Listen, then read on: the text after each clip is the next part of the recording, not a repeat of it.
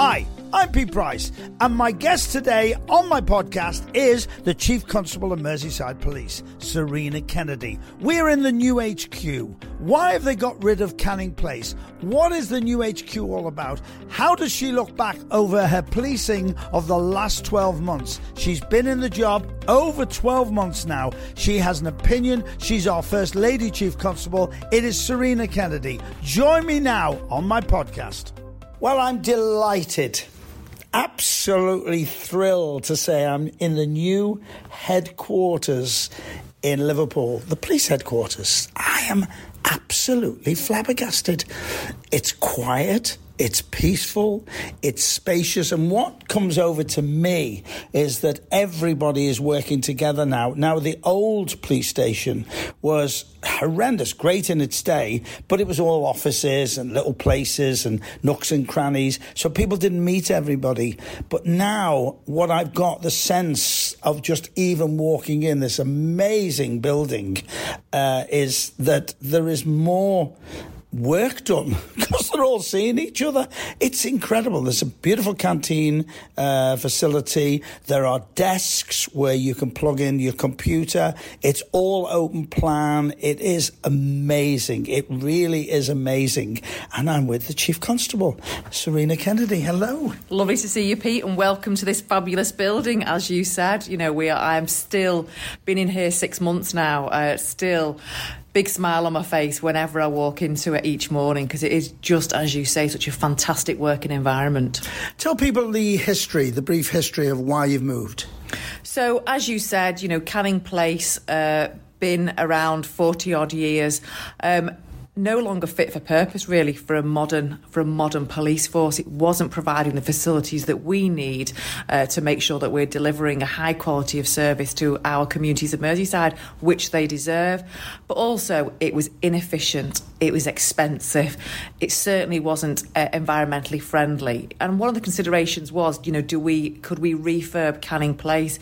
It was actually more expensive to do that than it was to have this new build, which means we can operate, collaborate, and that team working is so much easier here. And do the police own the old building? Yes, the police own the old building, yes, so that's being prepared for sale, as you would do get your house ready for market. That's being prepared for market. It's going to be interesting, whoever actually buys it, what they're going to do about the safes that are hidden away, because they're big safes. Yeah, we'll have that as, again, that's part of getting it ready for market in terms of understanding what the building is and what there is there. The bit we've been really keen to make sure is we take all the historical artefacts with us, and retired officers have been contacted us to say, make sure you take the blue light, make sure you take this, because it's a magnificent part of our history. In my office here, I've got the original photo album, which I found when I moved into the office in Canning Place, of the opening of Canning Place. It was opened by the Queen and Prince Philip. So, it's a really important part of our history, but it was time for us to move on and modernise the building we were operating from. Interesting that you've got the photographs. Just thinking about it then when you said that, when Canning Place was built, there was nothing around, was there? And again, that's really fascinating. I've recently had quite a few staff retiring who've got 45 years plus, and they talk about that around moving from the old headquarters at Hope Street, which was in a vibrant part of town, and they were moving down to Canning Place. Albert Dock was silted up.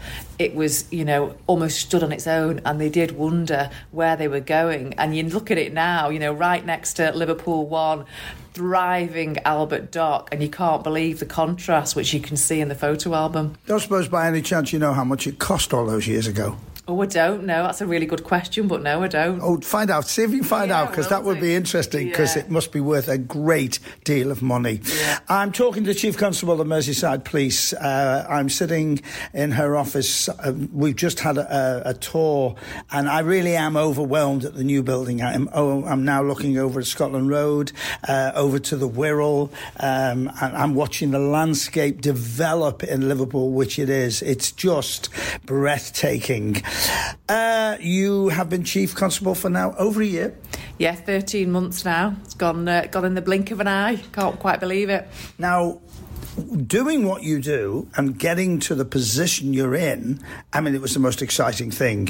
Our first lady police officer, who was the chief, but who'd have known in a million years you would have taken over in such terrible times.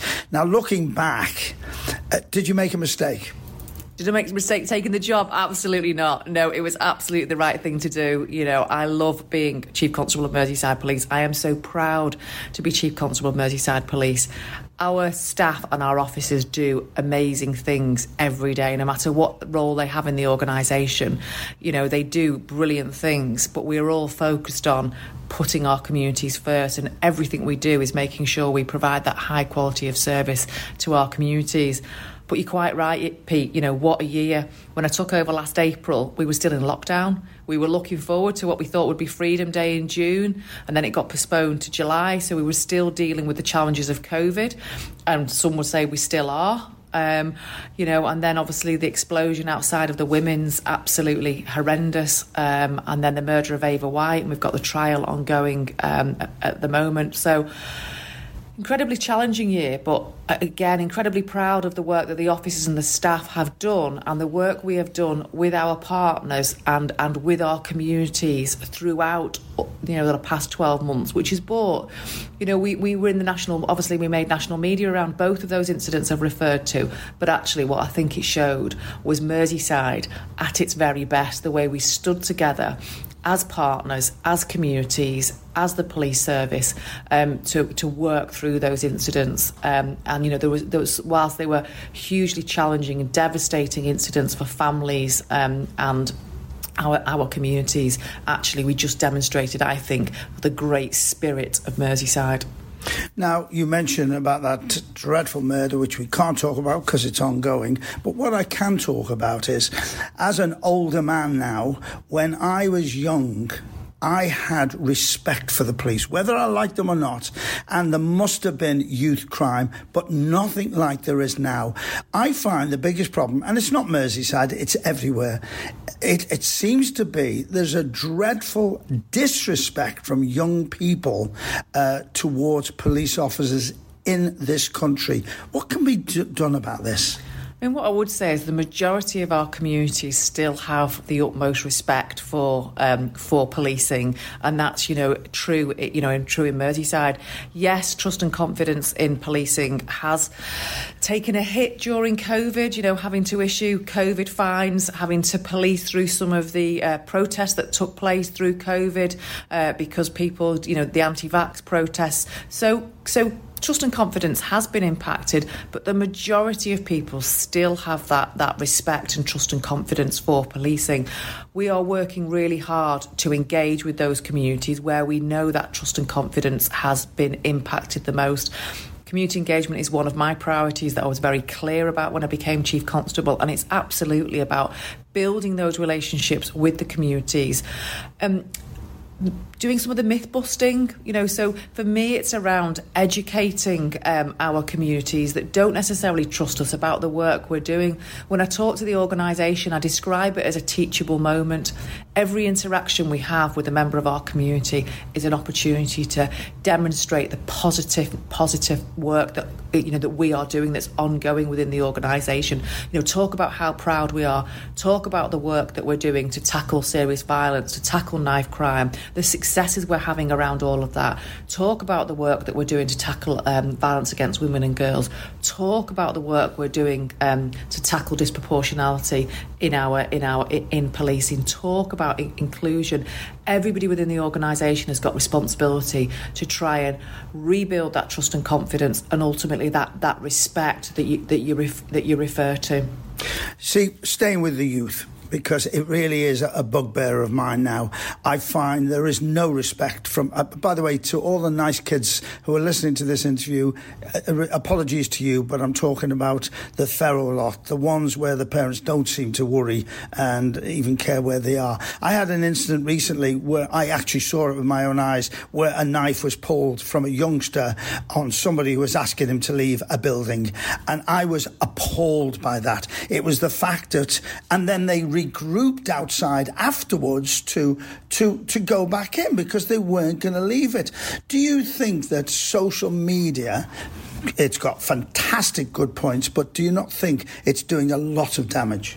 I think you're right. I think social media, has there's lots of positives about it, but we also need to make sure it's being used responsibly.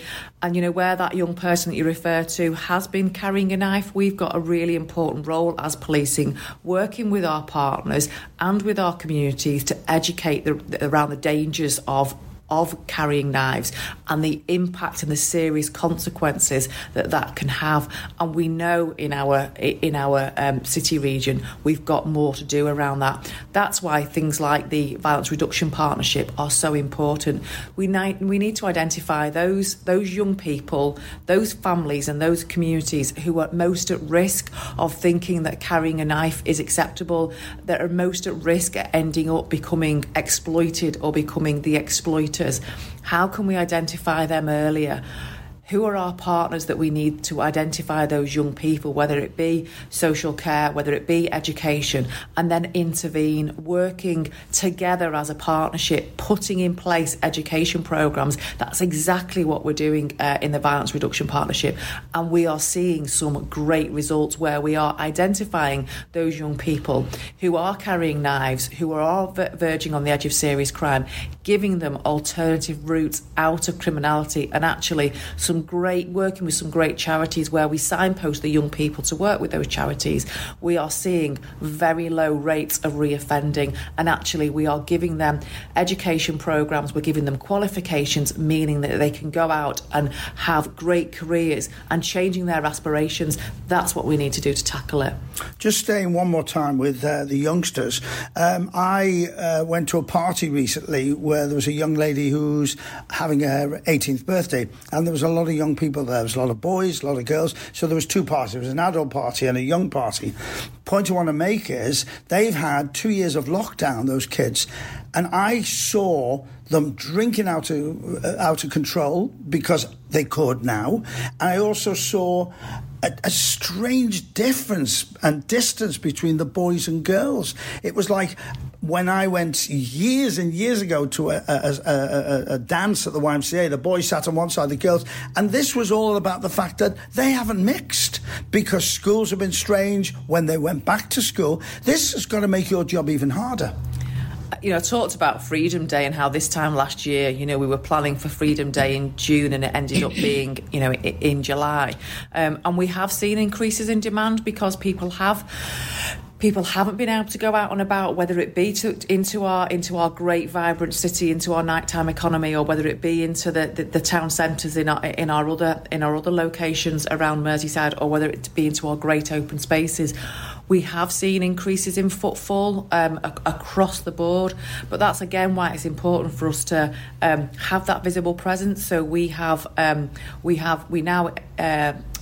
resource our nighttime economy operation in each of our town centres and city centres. There's more staff there so that people can come out and feel safe, whilst again educating around what's acceptable behaviour when you are on a night out. So working with our partners around our Safer Streets initiatives, because you're quite right, just as our officers, we've got officers who'd never seen St Helens Town Centre or Liverpool City Centre or Southport Town Centre with bars and clubs open. So, again, we've had to educate our staff, our officers and our staff and our PCSOs around how you police in scenarios like that. So, and I don't think we'll ever see communities go back to the way it was. I think there's a new normality now, and we need to get ready we need to be ready with our partners for how we work with our communities to address those issues. That's an interesting point. You say a new normal.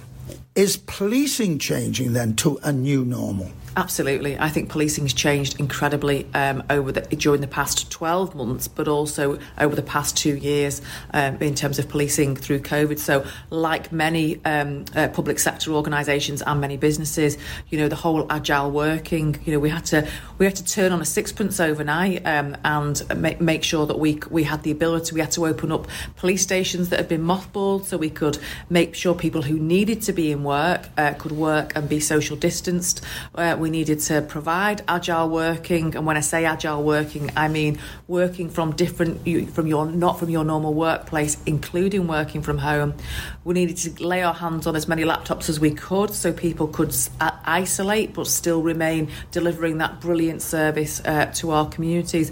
But I think public expectation has changed as well during that period, and also that bit I mentioned earlier around trust and confidence. So policing has got to work hard now to regain and maintain that trust and confidence, and I think public expectation has changed. So yes, I think policing has changed, and we've got to move forward. We can't look back to try and get back to what 2020 looks like. We've got to make sure Merseyside Police is policing for our communities to 2022, but also looking forward to the future as well. What's your year been like? It hasn't been easy, has it? It's been a tough year. It's been a challenging year. It's been a thoroughly enjoyable year, though. You know, from a policing aspect, we've dealt with some incidents that I think probably other chief constables never in their time would get to deal with. But I've been incredibly proud of the work that, you know, Merseyside Police has done in partnership with our communities and with our partners. But there's been some great things as well. You know, I got to go back to my old primary school. They invited me back as the first female chief constable, so that was lovely to go back and see how much has not changed. The benches in the sports hall were still the same benches that I was sat on. Too many years that I'd care to recount. You know, I went back to my old sixth form college and did a talk to the policing studies course then. What's been lovely, because of the restrictions being lifted, we've been able to start doing our long service ceremonies. We've been able to start having parents coming in to watch their children and their loved ones do their attestations, where they take the oath to be a police officer or a PCSO, and also inviting them back into the passing out parades. So they're the things that are lovely to engage with the families and the communities in those events that I've been able to go and speak to. So it's been a fantastic 12 months. As soon as you said primary school, I went back to my primary school like you, because I've been doing radio. They asked me back, and I was visibly shocked. I honestly do not remember my bottom being that small. Those toilets. It's like you sit with the bench, you go, I never sat on one of those. Well, when I went into reception, they gave me a chair to sit on to talk to the children. Yeah, I don't remember the chairs being that small, but you know, it was funny. The building, it's, you know, where the dining room tables were stored and being packed away. There was so much that was still there. You know, and I left there in 1983. So 1983, is that right? Yeah, 1983. So it was lovely to go back. I've got to ask, racism. I've got a thing about racism. I think I don't do a phone-in anymore now, because you have to think of every word. I think the political correctness, in my humble opinion, has gone completely overboard, and I'm frightened to know where it's going, because I think it's going to reverse. That's another story. But racism. If you find any racism within the police, wherever, we've heard about all the problems in London. If somebody is a racist and they've been brought up a racist, like they're brought up homophobic, like they are anti-women, because there's still many people out there, all the education in the world is not going to change their views. Isn't this a big problem, not just for you, for all of us? I think absolutely. This is a societal issue that we all need to be seeking to address. You know, I'm really clear with the public, with our communities, that if we identify any behaviour that we would consider to be racist, homophobic, sexist, misogynist, we will not tolerate that behaviour. I will not tolerate that behaviour, and people will find themselves subject to the misconduct regulations or going through the criminal justice system if it's a crime that they've committed. I've been very clear about that as Chief Constable, and we have got a number of cases that are going through misconduct and going through the criminal justice process. I consider that to be a positive, because I've encouraged people to not tolerate that behaviour and to speak up and to speak out about it, and people are having the confidence to do that. But I've also been really challenging with the organisation that there is disproportionality in our systems. So in terms of, we are not as reflective of the communities as we should be. And that is for all protected characteristics, including if you are female, including if you are disabled, including if you are gay. So inclusion is one of my priorities. We are working incredibly hard to make sure we are recruiting a diverse workforce. We need to be reflective of the communities we are serving, that to impact on trust and confidence. We also look at disproportionality in our systems in terms of, if you're a black person, you are less likely to want to report a crime to us. And if you do report a crime to us, you are less likely to want to go to court. There's disproportionality in first-time entrance into the criminal justice system. There's disproportionality in stop search. I have not shied away from any of that. But what we need to do is we need to talk about it. And we are talking about it in Merseyside Police, and we are talking about it with our partners and with our communities. And we have got work ongoing. Wherever we identify disproportionality, we have got work ongoing to tackle it. So specific schemes to understand where we find that disproportionality, what can we do about it? And I think that's the important bit, that we have those conversations. I have conversations with the team, with the staff, with the organisation, to say it's no longer good enough to say I am not racist, I am not homophobic, I am not sexist. For me, that language has started to become a little bit lazy. We need to be more active about it. So we need to be having conversations. We need to be having those difficult conversations which we've shied away from in the past, so that people feel confident to ask the questions. You know, if you speak to some of our colleagues who are from black and minority ethnic communities, or they identify from the LGBT community, they're quite happy to answer questions if they're asked from a position of care and compassion and inquisitiveness. Even by having those conversations, we're starting to move into an organisation where we are being more open about being inclusive, and that's the message that the organisation gets from me loud and clear. Those things are an issue, but we are dealing with them, and we've got lots of work ongoing to tackle racism, sexism, that misogynist behaviour within the organisation. Now, you talk about diversion and diversity within television, within the BBC, within ITV, with everyone, within the police. A lot of people are now starting to say, but it doesn't matter, surely, about the colour of your skin. It's about whether you can do the job. And isn't that more important? I would disagree. I think we absolutely need to be reflective of the communities we're serving. We know that if we are representative of the communities we're serving, they are more likely to want to work with us, want to have that trust with us, and have confidence. So in terms of the diversity of Merseyside, it's at 5.5% for black and minority ethnic communities. In terms of Merseyside Police, we are only at 3.5%, but for our black communities, we're down at kind of 1.5%. We've got to work so much harder to try and build trust and confidence with people in those communities, to encourage them to join us, so we can be reflective about those communities.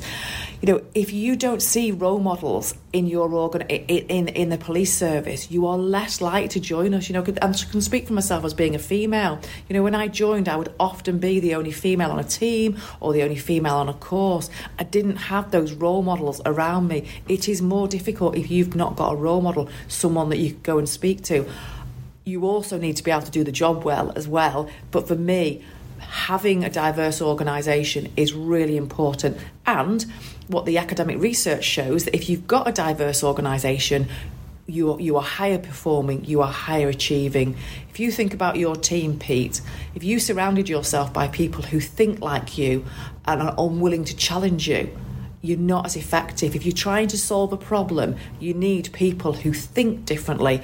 And that's why that's the brilliant thing I think about policing is we're a huge team. We come from all walks of life. We bring with us that difference, different ways of problem solving things, which is why it's so important to me that we are inclusive and reflective of the communities we're serving. One of the big problems the police have got, and I've mentioned this before and I'll mention it again because it's getting bigger and bigger and bigger, is crime on the internet and the manpower needed to sort it out. And people say to me, well, there's been a complaint on Twitter, why hasn't somebody done something about it? Or there's been a complaint on Facebook or whatever. People have no idea of the man hours that go into that, do they?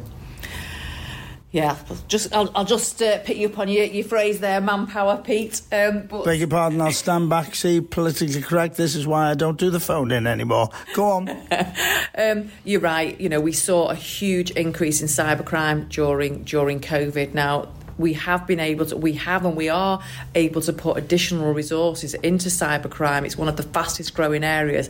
But because we're getting additional resources, additional police officers, because of the government's target to recruit an extra 20,000 officers into policing, we're getting an extra 660 here in Merseyside. So we've invested them into cybercrime. But there was a lot needed by individuals themselves, individual responsibility around your behaviour, around what you think is what you think is acceptable to post online. So there is that education piece, right from, primary schools, employees, employers, around that having acceptable social media policies. So we don't get into the territories of hate crime. But you've then also got your own personal responsibility around your passwords and keeping yourself safe online.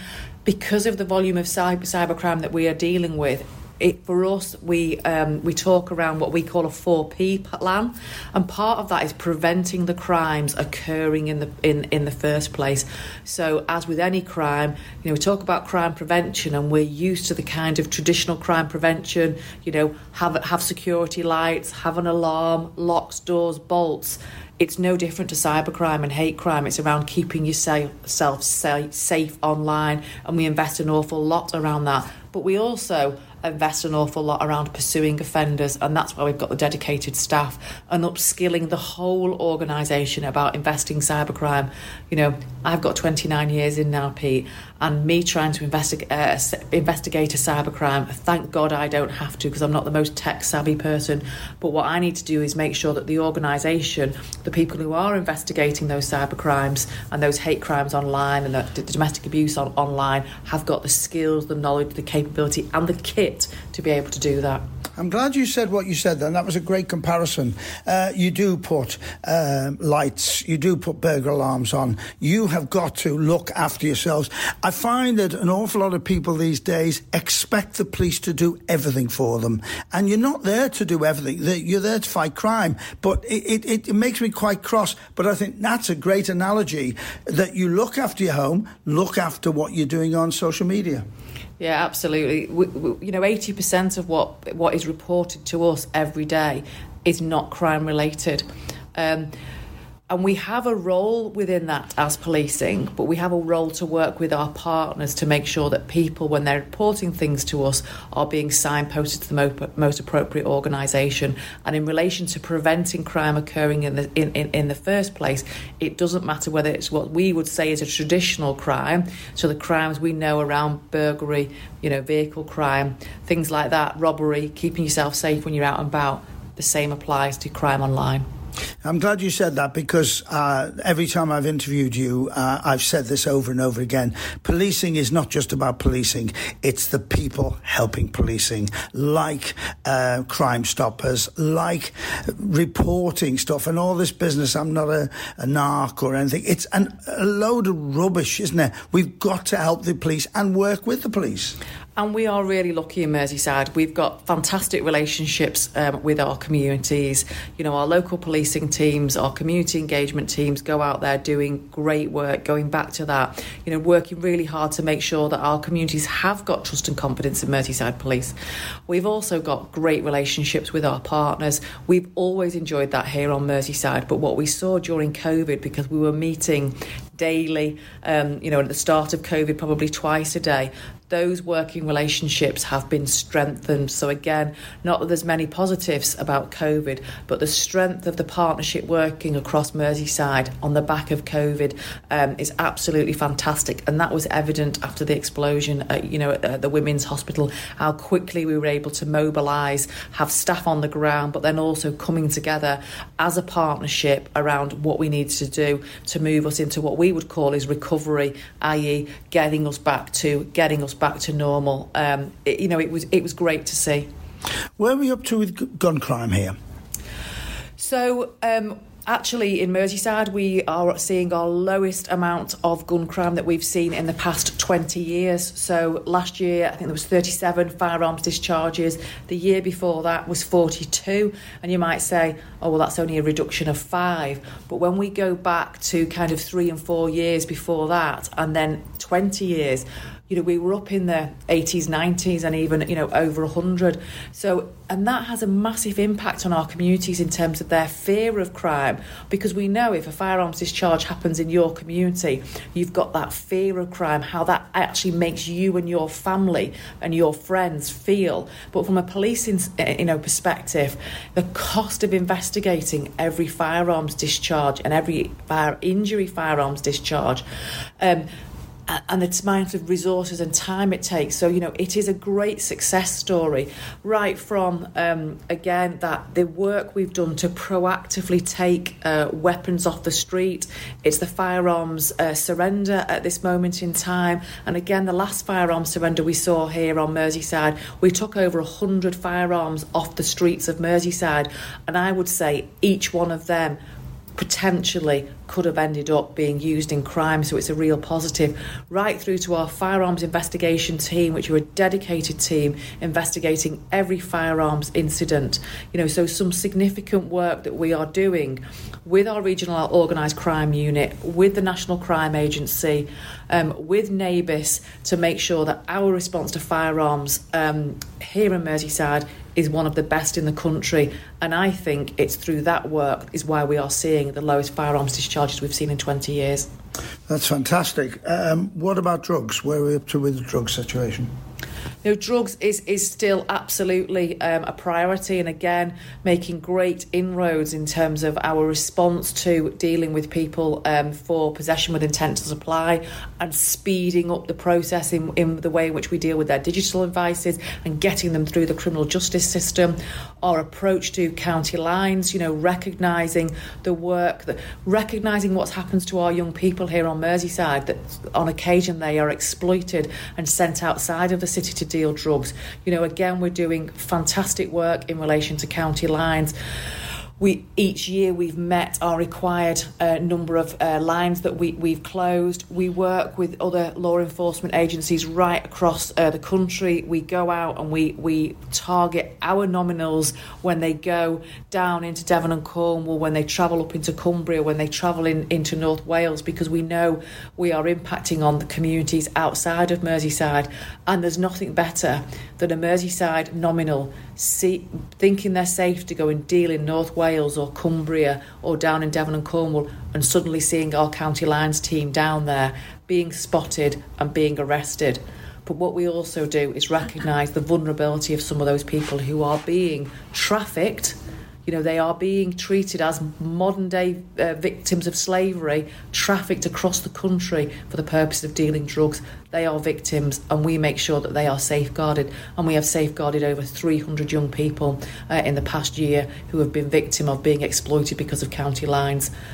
We absolutely prioritise the relentless pursuit of those offenders who are exploiting our young people and causing misery in our communities. It's an absolute priority for us, and around protecting the vulnerable as well. And with the Chief Constable, a couple of more questions and I'll get out of your hair. I've got to ask about 999. I heard through lockdown it went completely out of control for everybody, the police, the fire, everything. It's not to be abused, is it? It's there for a reason.